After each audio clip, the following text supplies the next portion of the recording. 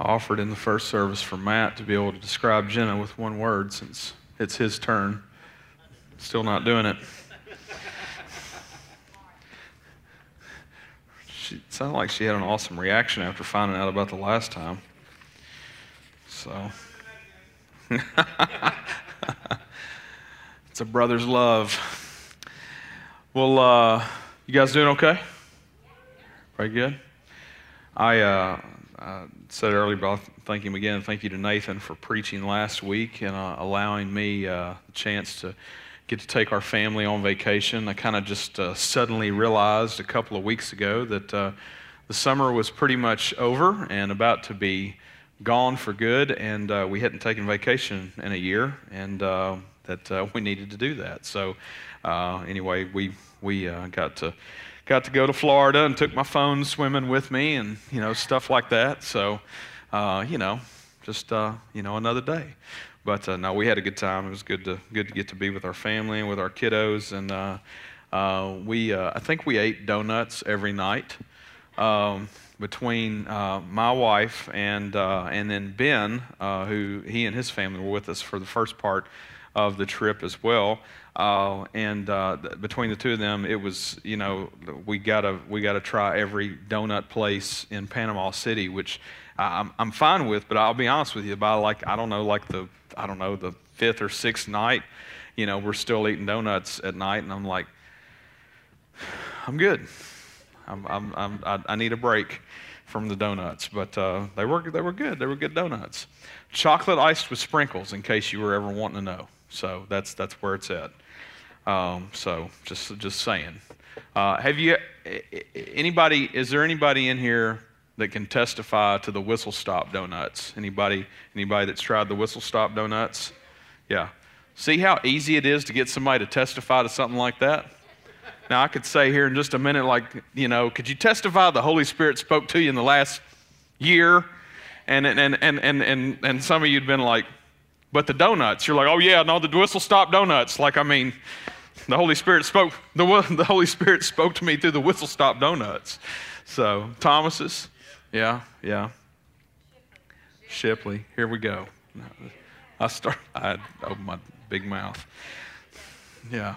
Well, I think they're all tasty when they got chocolate icing with sprinkles on top of them. So it could be a bad donut, and I can still go. It's still got that icing with those sprinkles. Something about it.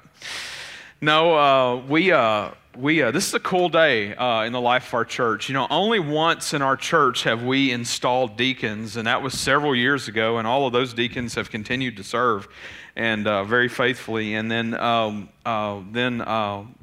we've just, as a staff, we've been talking for some time about seeing the church continuing to grow and seeing the need for more deacons. And a lot of people, maybe you sitting here, you don't even know what a deacon is, or you've never really had a real understanding of what deacons are supposed to be or whatever. Well, guess what? We're talking about today, so you'll know. But tonight we're installing 8 new deacons, and I'll talk about some of that and how we kind of get to that point and everything. But please come, 6 o'clock.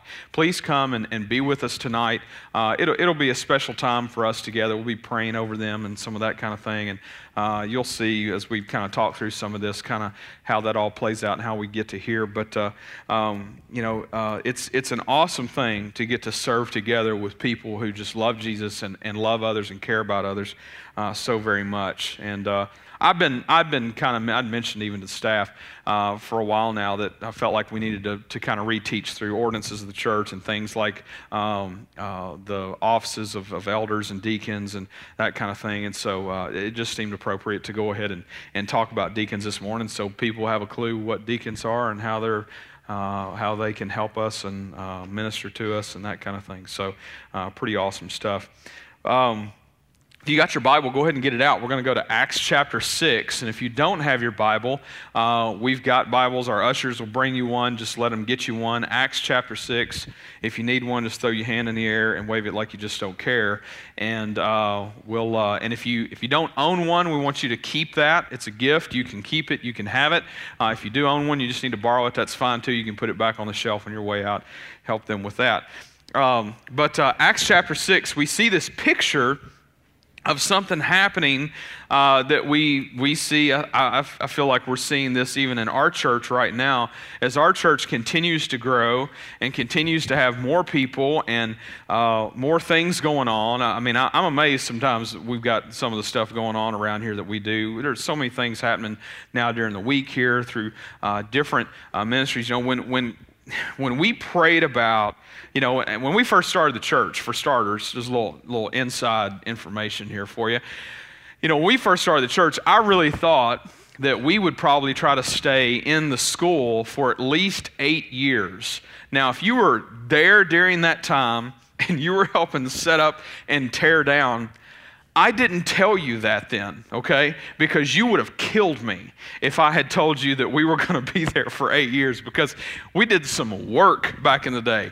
And it's funny because a lot of those people that, you know, were a part of that then, you know, they'll talk to me now, they'll be like, man, I miss that setting up and tearing down. And I'm like, no, you don't. No, you don't.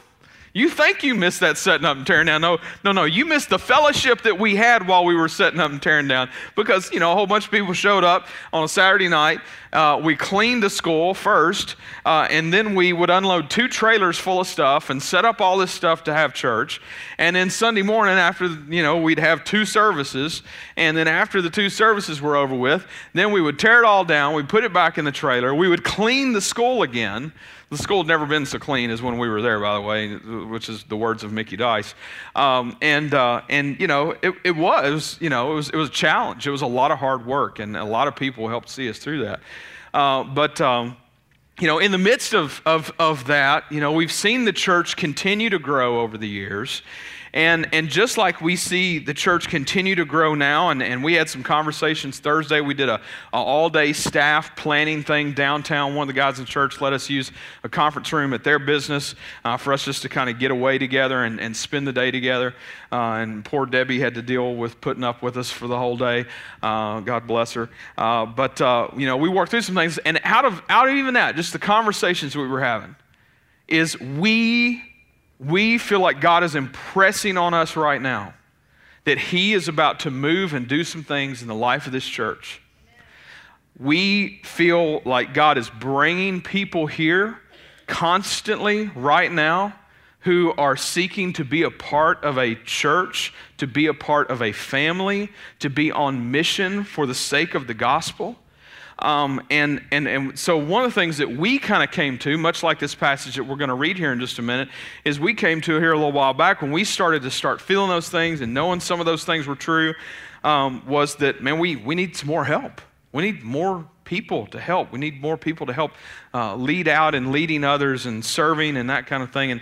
And so we talked about how we had so many people that were serving as deacons already and didn't realize it, that we needed to spend, you know, the time and energy to empower them and make them deacons, to empower them to our people, that our people would know that they are deacons and that they're here to serve. So that's kind of where we come. And this passage that we're looking at today, in this passage, we see this early church, this young church from long ago, and we see that the church is beginning to grow, and it's beginning to have the growing pains that you get with some of that.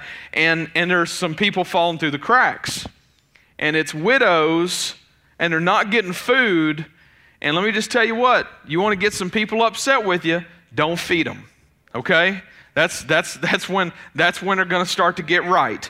And so that's what we see in this passage. Let's read this together today. Acts chapter 6, verse 1, and it says this in verse 1. It says, "Now in these days when the disciples were increasing in number, a complaint by the Hellenists arose against the Hebrews because their widows were being neglected in the daily distribution." Now the daily distribution was food. You know, there was, you know, the church was trying to care for, as it should, trying to care for those that were in need, and the widows were in need, and they needed food. And so, you know, but what had happened here, to kind of give you a little backstory to this, to kind of even make this make even a little more sense, is that it's believed, now first of all, it's known that the Hellenists, they were a group of Jewish people speaking a little bit different language than, a lot of these guys that were ministering, the apostles and whatnot, were ministering to them at this point in time. So there was a language breakdown, okay? There was a language breakdown between these people and a lot of, these folks that were helping to lead that early church. And so there's a great chance, and it's figured that this is probably true, that a lot of the reason why they weren't going with food wasn't because they, forgot about them, but it was because they literally didn't know. They literally didn't know that they were needing food and trying to carry out the daily distribution. And it says in verse 2, it says, "And the 12 summoned the full number of the disciples and said, 'It is not right that we should give up preaching the word of God to serve tables.'" And so they're kind of making this statement of like, hey, we can't do it all. And we can't give up what we're called to do now. And so you're saying, we've got to be out here teaching people. I mean, they're traveling. You can imagine this. Like they're traveling around. The gospel had never been heard, before this period of time in such a way. I mean, like this is fresh off the heels of like Jesus on the cross, empty tomb, the whole 9 yards. And then here's these people that are the early church, and they're out there and they're telling people about Jesus. This is brand new. And by the way, don't forget, Jesus gave them this to the ends of the earth, to Samaria and all this kind of thing. We talked about that a couple weeks ago. So they're kind of even thinking, that's so awesome. So Jesus is kind of giving them their marching orders. I had to stop and so of course. But yeah, so Jesus is giving them marching orders and all this kind of stuff. And so all of you are with your keychains right now. We're going to hear 2 or 3 more start in just a minute, aren't we? But so they had in mind, hey, we've got to fulfill what God's calling us to do and telling people about Jesus. So on top of this, so now we got a complaint, and we all love complaints, right? You can't not love a good complaint, especially from some widows about not getting their food. And I'm sure they're kind of like, oh my gosh, what are we supposed to do? We can't keep up with all this stuff. So they're like, well, we got to do something. In verse 3, it goes on, it says, "Therefore, brothers, pick out among you 7 men of good repute, full of the Spirit and of wisdom, whom we will appoint to this duty." And so they say, hey, let's find some people that this is their calling. Now let me talk about that for just a minute. I think that's important. I think a lot of people have over time, over the years, whether it be because of a church that they were in or because they watched too much churchy TV stuff or something, I don't know.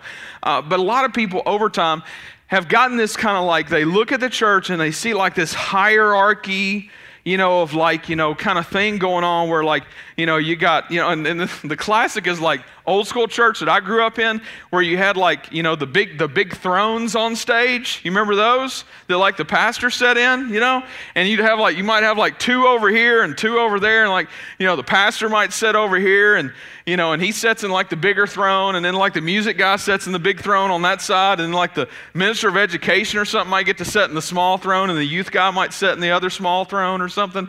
It's just kind of weird because we got these thrones, but it's all about Jesus and he's the king, kind of thing. I love that, sorry. And that's, when you grow up and all that, it's just funny. And so, and I heard a pastor tell all about that, so yeah, I ripped it. But anyway, so yeah, but this whole idea that there's more important than another, that's not true. Let me explain something to you. Something I think is important for us as a church to understand is that I have a calling. Chris has a calling. I'm called to preach. I was called to start a church. I was called to, whatever. And other people have callings too. We got guys that are called to our parking lot ministry. I'll be honest with you. I think that's one of the most important things that people could do as ministry in a church. You know why? Here's why. Because Satan is playing mind games with people when they're visiting a church. Satan's playing mind games with people that are going to a church they've been going to for 10 years. We get in a car and we're on our way and we're hearing this little voice in our head going, well, if nobody talks to me at church today, I'm out. I'm done with that place. And like, and think about like new people. New people, they hear these voices in their head. They're saying like, well, if you don't have 5 people talk to you and somebody that at least knows your name by the time that you are gone, you do not need to go back, And so I see those guys. I see all those folks and all of our greeters and our ushers. I see all of these people as people that are helping be the first line of defense of breaking down those silly things that are going down in people's heads so that those walls will come down so that they might hear the life-saving message of the gospel of Jesus Christ. Because I can get up here and I can dance and stand on my head and whatever, and at the end of the day, if folks aren't willing to receive the news that God has for them, then that's a problem. And I hate that it is that way. I wish it wasn't that way. But the truth is that we know that those things that I just said are true. We're all battling against those things. And especially folks that don't know the Lord or they're looking for a church home, it's a big deal to walk into some place that you've never been to before. Some of you here today, I've met folks in both services today here for the first time. In fact, I walked through the back earlier in the first service, and I just walked up on these people and shook their hands like, hey, what's your names? And they were telling me, and they're like, well, obviously it's our first day. And I was like, oh, I really didn't know. I was like, but I appreciate you telling me. I was like, so where are you guys from, whatever? And I just told them, I said, honestly, on my end, it's hard for me to know when it's somebody's first day. You might have come for a couple weeks and slid under the radar on me or something. It's hard to know. And that's why we need the office of deacons. And so to kind of clear and finish that thought process, my calling as a pastor is not better of a calling of a deacon. My calling's not better. Their calling's not better. Their parking lot calling's not better. We're all called to do different things. Whether it be to giftings or whatever. I mean, it's God's thing. Whatever He leads us to do. And they're equally important to the life of the body of the church. Equally important. It goes on, it says, Verse 4, it says, but we will devote ourselves to prayer and to the ministry of the word. And they're just kind of reiterating, this is our calling and this is what we need to be about doing. As they're, continuing to go from town to town and preach the word and all that kind of stuff. And in verse 5, it goes on, it says, and what they said pleased the whole gathering, and they chose Stephen. They chose Stephen, a man full of faith and of the Holy Spirit. Now, by the way, this is the Stephen that we just brought up a couple of weeks ago, and I taught a couple of weeks ago on a passage that's just another chapter or two away from where we are right now in Scripture. In fact, if you're just looking for something to study, and you want to study, and you didn't get to study about Stephen a couple of weeks ago, because we were talking about the aftermath of Stephen, and seeing that, how that played into what was going to happen in Paul's life and all that kind of stuff. Continue reading after the passage that we're studying here on through the next chapter, and you'll see Stephen, who literally gave his life, was stoned to death for telling people about Jesus. That's this Stephen. So here's the moment where he comes into, we should remind all the deacons of this tonight, by the way, that hey, stoning is an option. It's a possibility. So this is that Stephen. It goes on. It says, and Philip and Procurius and Nicanor and Timian, love these names, and Parmenius and Nicholas, a proselyte of Antioch. So they've picked 7. They've got 7 guys. And we don't see necessarily how they picked their 7, but I thought it'd be interesting. I thought you'd be interested to know in how we do that here, because I think that's good for you to know if this is going to be your church home. So one of the things about being a member at 24, and I think a lot of people don't really know a lot of things that members do or get to do or whatever, but we listen to members. First of all, membership is not like some exclusive deal here. The biggest point of membership for us is that we covenant together to be there for one another. That we're saying as equals, again, me even as a pastor here and anybody else, like I'm no like more important whatever kind of deal or any of that. That we covenant together to like saying, hey, I'm here for you. I want you to be here for me. And that includes, like, if you see somebody going off the rails, that, we kind of drag them back in and go, hey, are you doing okay? Like, let's talk about that. What's happening? And so when we deal with trying to figure out who our deacons are going to be, I'll be honest with you, like, the conversations within our staff, like, we've talked for some time, like, man, they'd make a great deacon, or they're already doing the work of a deacon or whatever. And so then we go to the membership and we say, we want you guys to nominate deacons. You give us the names of people that you think would make great deacons. And the truth is what they're really doing is they're saying, these are the people that we already see being deacons. And so sure enough, we get that list back, and sure enough, like the top hits on this thing are people that we had already talked about, like, oh yeah, no surprises there, no surprises there. In fact, there was like one on the list that she had actually like told people, do not vote for me. And so we were like, why is she not on the list?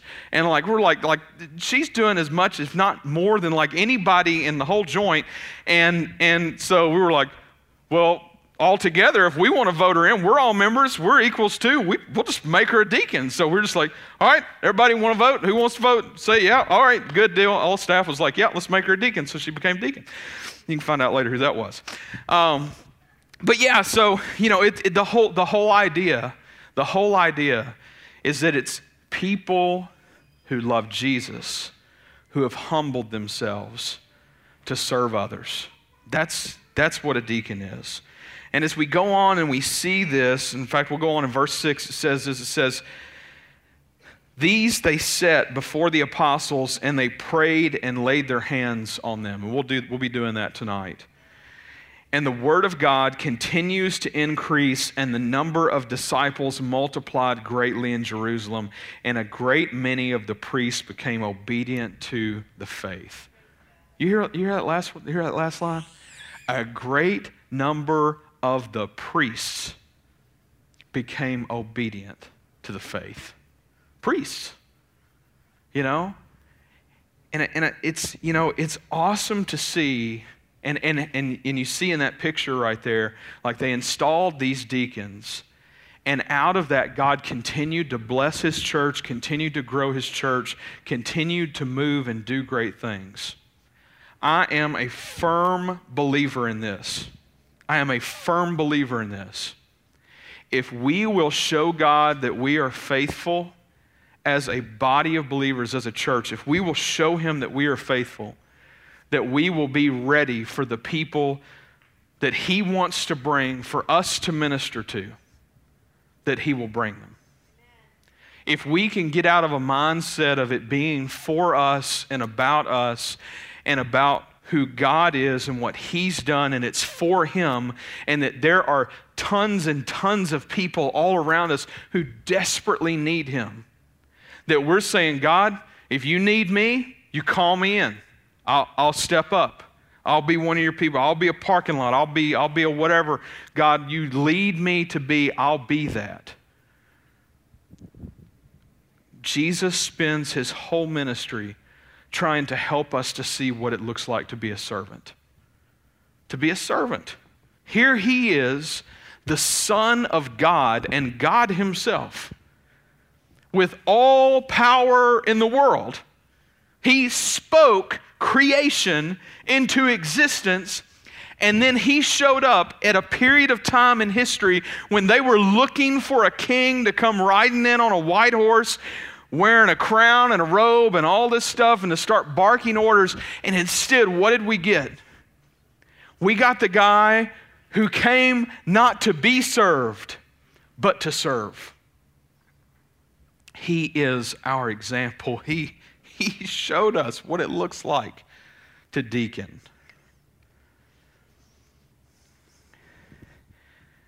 God, I really believe, is positioning our church for whatever reason it is.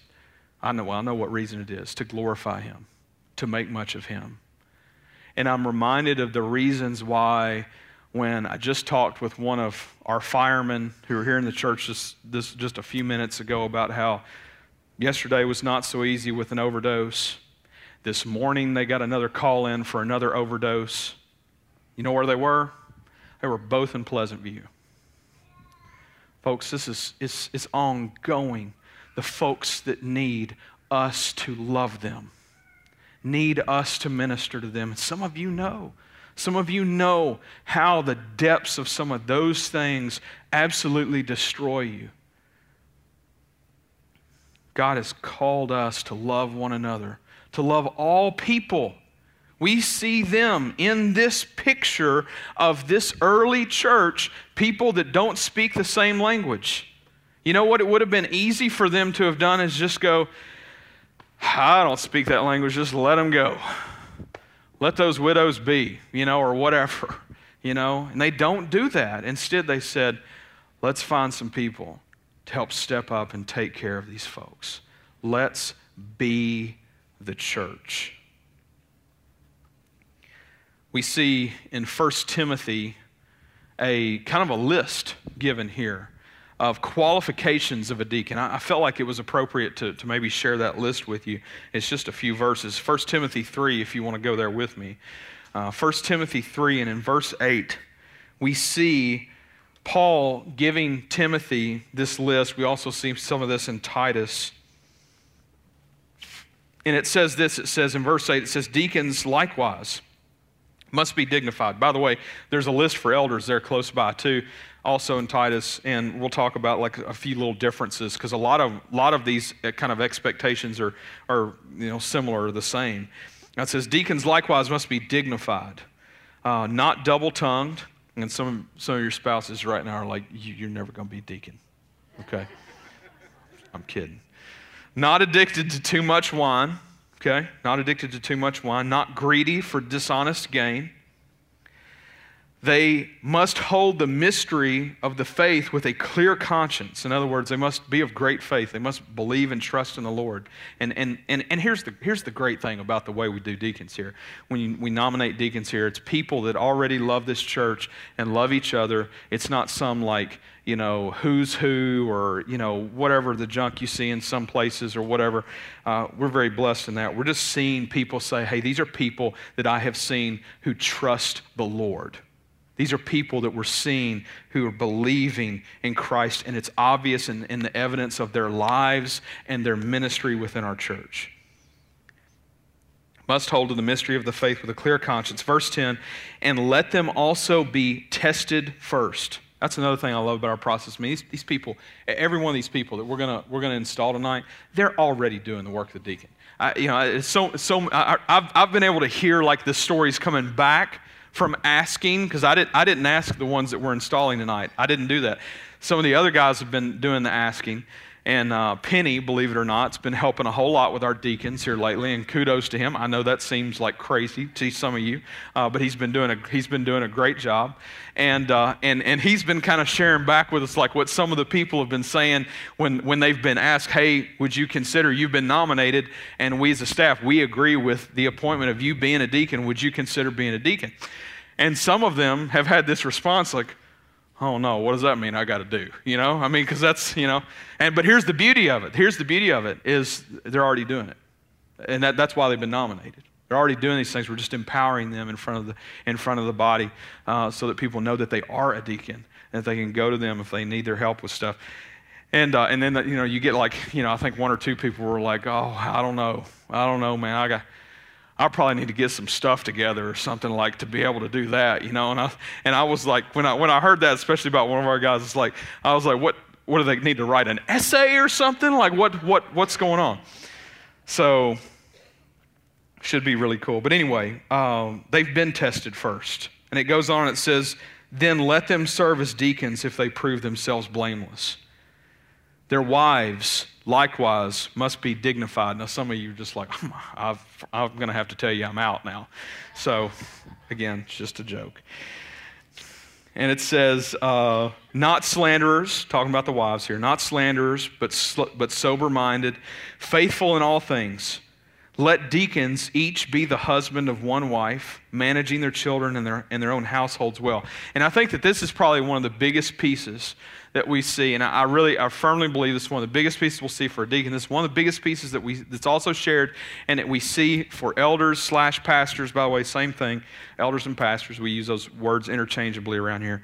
And for us to know that these are people who hold of high importance, caring for their spouses, caring for their children, trying to lead their home well. Doesn't mean you're perfect, okay? Doesn't mean things are perfect. I've seen churches in the past, you've probably seen churches like this too. I've seen churches in the past where, one of the preacher's kids, as they get older, they, go off the rails and do something crazy or whatever, and then the church is like, oh, you can't be the preacher here anymore, get out of here, kind of thing. Well, I don't know that that's really I know it's not a biblical approach. With what we see with grace and all those kinds of things, that's not what this is saying. This is saying for these people that these are people that are doing their best to lead their families to the Lord, and that they're loving them and they're ministering to them first. Now, let me just tell you, that is like one of the hardest pieces for me as a pastor, is that they're ministering to them first. That's where I was kind of like 2 weeks ago and was like, oh, we're about to not have a vacation until next year.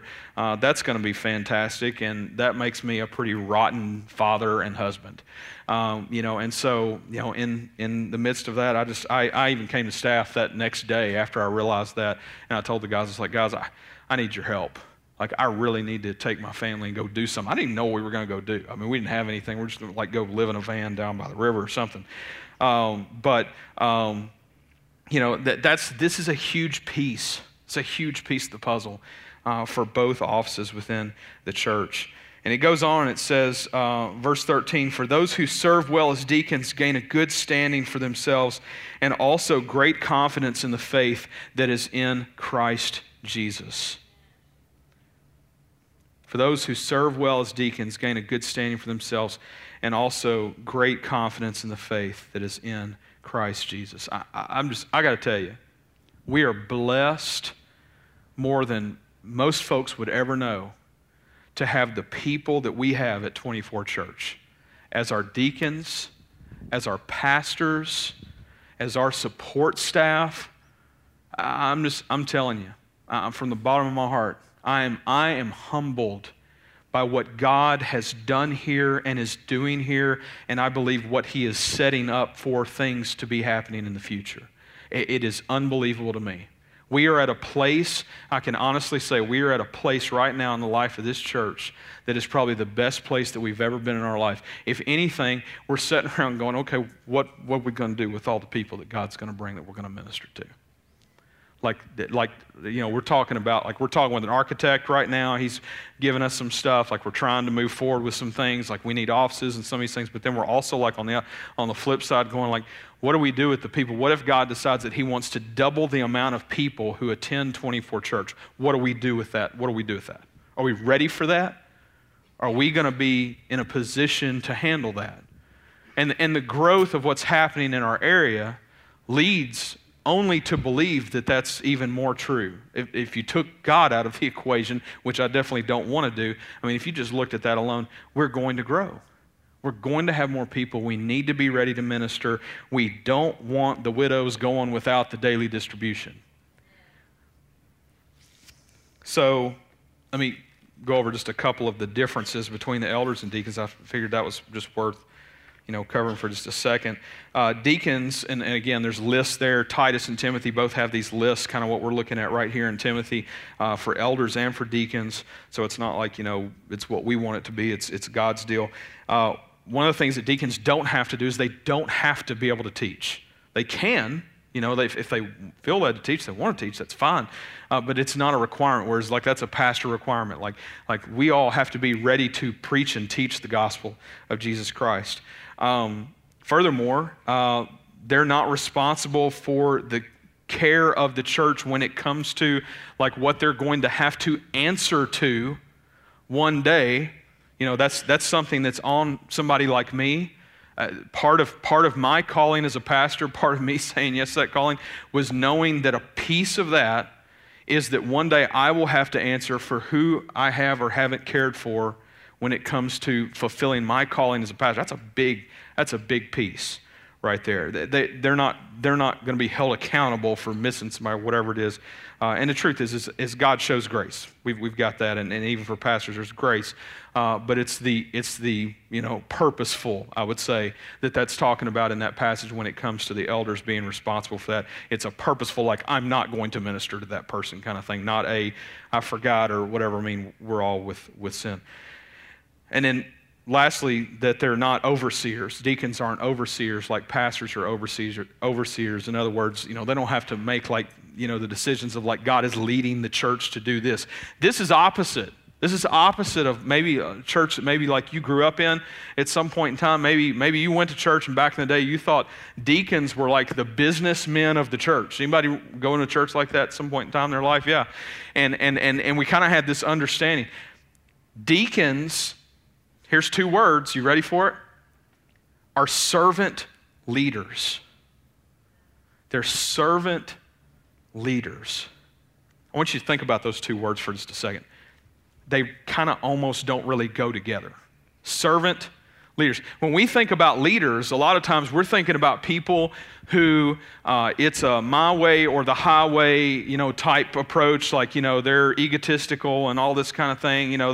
They've kind of got their thing that they're tracking and everybody else has got to follow them kind of deal. Servant is the opposite of that. And I'm not saying leaders are supposed to be what I just said, but that's kind of what, in this world that we live in, that's what we think of a lot of times when we think of leaders. Servants are people who humble themselves to do whatever is asked of the master.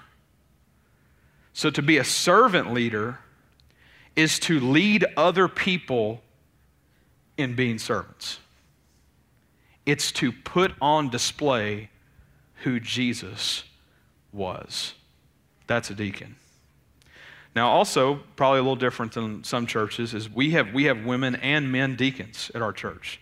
And that's a biblical thing. We actually have deaconesses in Scripture. We have our one, until tonight, we're going to install another. Our one lowly female deacon has been Ann Saylor. And she's great because she's perfect Ann, if you didn't know. I mean, she does everything, perfectly all the time. I mean, she writes books and raises other people's kids, and she's constantly just amazing and caring. She cares for the world and her neighborhood. You go into her, she'd kill me, by the way, if she was in here right now. She would charge the stage. I didn't talk about this in the first service, but I meant to, and I forgot about it, and I was looking forward to her charging the stage.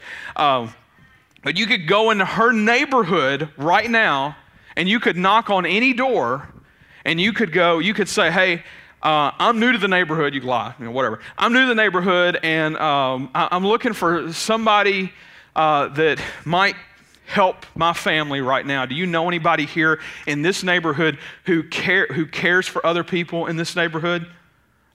Hands down, 100%, you're going to get Ann Saylor. Ann Saylor. Maybe her husband, Dan, but Ann Saylor, I'm kidding.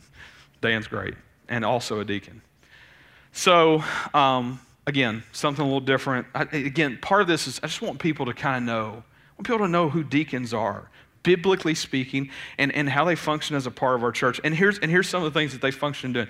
We have deacons that help oversee things like our facilities, help oversee things like benevolence, help with usher stuff, helping making sure people are greeted well, logistical things, finance things. And let me stop on the finance things. I want to explain something. I think it's important for people that if this is your church home, I think it's important for you to know some of the ways in which we handle finances, because we don't talk about that stuff a whole lot, because we're just like, Jesus, Jesus, Jesus, forget about all this other stuff. That's me, basically. But it's like the finance things. We have deacons who oversee and help oversee our finance team. We have a finance team. They help oversee the money. Any money that comes into this church, if you have ever tried to give me an offering because you missed the plate, then you already know I won't take it. I don't want it. There's too much in the past with pastors who have taken money from churches and all that stuff. I have basically tried to divide myself as far as away that I can. I don't even have a church card where I can take you to lunch. I mean, and maybe that's overboard. I don't know. I don't really care. I don't think I need it. If I need something, I get Debbie to get it, whatever. So Debbie, get me a Shelby Mustang next week. No, I'm just kidding. But, so like when money comes in, there's accountability for all these things. We've got this awesome group of ushers led by our deacons, and they go back and they count it together. Nobody's allowed to be alone with it. They count it together. They make note of everything together. They bag it together for the bank. Checks and balances, all that stuff, hopefully for the faithfulness of trying to protect God's bride, His church, which I think is ultimately the important part of that. But here's the reason I'm telling you all this. The picture I'm trying to paint is there is no way that I could do all that. There's no way that all the pastors here could do all that. It takes everybody that is a part of this body together, faithfully serving Jesus for this to really be His church and glorify Him. Because I can tell you, if I had to do all that stuff, I'd probably just quit. I wouldn't know what to do. I wouldn't be able to do the things I'm called to do, just like we see in this passage in Acts 6. Deacons are humble people who want to serve Jesus by serving others. Here's the beauty of that. It points to the gospel. It points to Jesus. When we serve others like Christ has served us, God is glorified. God is glorified and He's magnified. And that, in essence, is what we have all been created for. You may be sitting here today going, well, we heard a whole lot about deacons. And I'm like, I'm not a deacon and I'm not a pastor, so what's any of this matter to me? Here's what it matters. We are all called ministers of the gospel if we have trusted in Christ to be our Savior. And therefore, we are all called to serve others. Again, I'll say it. Jesus spent His whole ministry, the whole thing, saying, serve the people, love the people, care for the people. He comes back from the dead, okay? He comes back from the dead. And what's He give us? Feed my sheep, feed my sheep, feed my sheep. And then what? The Great Commission? Go therefore and baptize them, all nations, in the name of the Father, Son, and Holy Spirit, and I'll be with you always to the end of the whole thing. This is the mission that God has called us to. And folks, let me give you a little nugget of joy. When we are a part of fulfilling it and we are faithful to it, there has never been a better place in our lives that we could be as right there in the middle of what God has called us to and doing what He's called us to. And that's why sometimes when you're in the middle of doing something and you know it's something God has led you to do and you're getting to be a part of it, by the way, it's not a reason for us to do that, but one of the blessings that we get many times from that happening is just knowing and seeing God working through us, that we have a peace in our heart, we have a feeling, we have that tingly thing going on. It's like, wow, this is amazing. We don't get that when we buy stuff for ourselves, do we? We want that. Like, that's why we buy the stuff sometimes. But the truth is that God's standing over here, and Jesus gave us the whole example, and He's standing over here just saying, hey, give it all to me. Let me use it for my glory. All your talents, your time, your life, your family, your home, your possessions, your money, whatever it is, let it glorify me. Why? Why would God care so much about glorifying Himself? Here's why. Because He knows He's got the best thing going, and He loves us, and He knows that without Him, we are lost, slaves to sin, and an eternity that we don't even want to think about. And He's looking at us and He's saying, glorify me, that the others might know me and find me and believe in me like you have, that they too might be forgiven of their sin, that they too might find freedom from their sin, that they too might have an eternity with me that matters.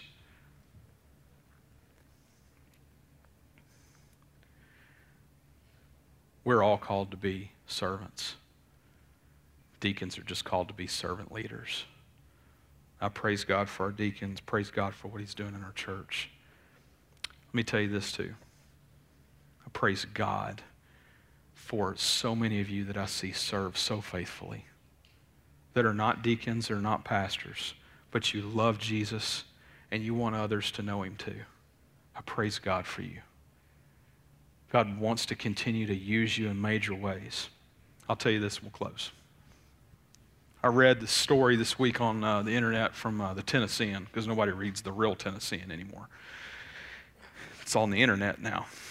And his story was talking about this guy who's a huge football fan, and when the Titans were coming to Nashville, this guy was like on the forefront, and just as a huge football fan, not a politician or anything like that, from Gallatin, just loves football, played high school and I think college ball too, actually played for Vanderbilt now that I think about it, a long time ago. And he was a huge proponent of like wanting the Titans to come to Nashville. Now, if you turn back time and we had a DeLorean to be able to go there, you would find that if you've forgotten, there was a lot of people that were against the Titans coming here. There was a lot of people not happy about that at that point in time. But this guy, like he was campaigning, like literally campaigning, trying to get this to happen. And then when it all went through, he was like one of the first people that bought season tickets. And he got his season tickets, and he has gone literally, this is from out of his mouth, he's been to every game that they have played at home up until last year. So early on, this is an important story to tell so you kind of follow it. Like within that first season, there was a moment in time where he was bringing beers to a bunch of the people that he was setting with. Like I think they said 10 beers. Now they probably wouldn't even sell one person 10 beers now. I don't even know. But anyway, so he comes down with all these beers, and because he's got all these beers, it looks like he's selling the beer. So they start calling him Beer Man. This is important because of this. So last year, one of the other fans, who's a faithful Titans fan, going to the games and that kind of thing, noticed that some other fans from other teams had started using his seats. And kind of left them wondering, like, you know, where's Beer Man? Where's this guy at? What happened to him? And so to the point that, like, after enough games that finally this fan, because this guy was a super fan, okay? You know, he was one of the guys that used to wear the flaming head things and all that stuff. And they had pictures galore of all that, by the way. So this person writes the Tennessean and is like, look, there's a guy who's gone missing who has been a consistent part of this for so long, and he's gone. I need you to help me find him, but I don't know his name. We just know him as Beer Man. You know, because we're talking a long time now that they've been calling him by his nickname, and they didn't know his real name. So, long story short, Tennessean, apparently this person pestered the Tennessean enough to finally, the Tennessean was like, oh, you know what, here's a story, let's look into it, let's try to figure out. So they started looking into it, and sure enough, they talk to the Titans, they figure out where the seats were, they find out, they have to do some, you know, backstory, whatever, trying to figure out who this guy is. They finally figure out who the guy is. Lives in Gallatin. And he had an accident last year. He had an accident. He was home alone, and he fell on his face, and it paralyzed him. And he's been doing tons of, you know, rehabilitation and all this stuff. But I mean, even still, like he's in a wheelchair and all this stuff. Well, out of all this stuff, this person that is, you know, kept pestering, they were pestering the Titans, they were pestering the Tennessean. And finally, they looked into it, figured this out, figured out he can't come to the games now. Couldn't come to the games because of the you know, condition that he's been in. And so he's been out. And so here I think about a week ago, they brought him in, and they brought him on the field in his wheelchair, brought him to the locker room. He got to meet the whole team. And they, of course, had, pictures and all this kind of stuff and everything. And this guy's saying, he's like, I can't tell you how awesome it is that somebody missed me.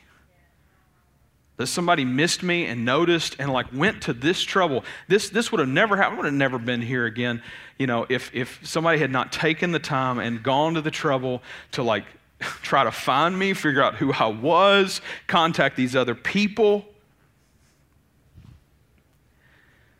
That's who we're supposed to be as a church. That's who we're supposed to be as a church. We can all admit we want to go where everybody knows our name. Sing the song, okay?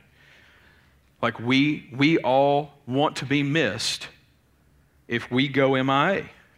And here's the truth. And this kills me. I want you to know, I'm telling you something personal right now. It kills me to say this, but I can't keep up with everybody. Even our pastors, I can't keep up with everybody. If you didn't know, every one of our staff members has a job outside of the church. Can't do it. I wish. It kills me. It kills me that I can't keep up with everybody. It kills me that I couldn't have known for sure before they told me this morning that they were first-time visitors. I'm glad they told me. I really am. But this is where we as the body of believers have to work together to love one another, to love others. There's probably people that you've noticed that maybe I don't even know, that maybe they've never had a conversation with. There's a ton of people that come here to church that they get in and they get out and they don't talk to anybody if they can help it, That's just a cultural thing. But let me just say this. If we would all care like one Titans fan cared to find all the beer men, that we would know, that they would know that we love them, that we care for them. Some of you probably felt that way. And maybe God's laying somebody on your heart today, and maybe you just need to call them today. Or maybe it's just somebody God's laid on your heart that's a neighbor, or it's somebody else that maybe you never even invited them to church, but maybe you should. And you may call some of these people who've been missing in action for a minute or whatever, and they may be like, well, the preacher didn't call me. And they're probably right. But it doesn't mean that we don't try to love on them and care. And you can tell them, I told you so. I don't care. I'll write you a note. God wants all of these people to know Him, to trust in Him, that He can change their lives. And the simple acts of loving on people help lead them to Him. It's a great description for a deacon. Let's pray together.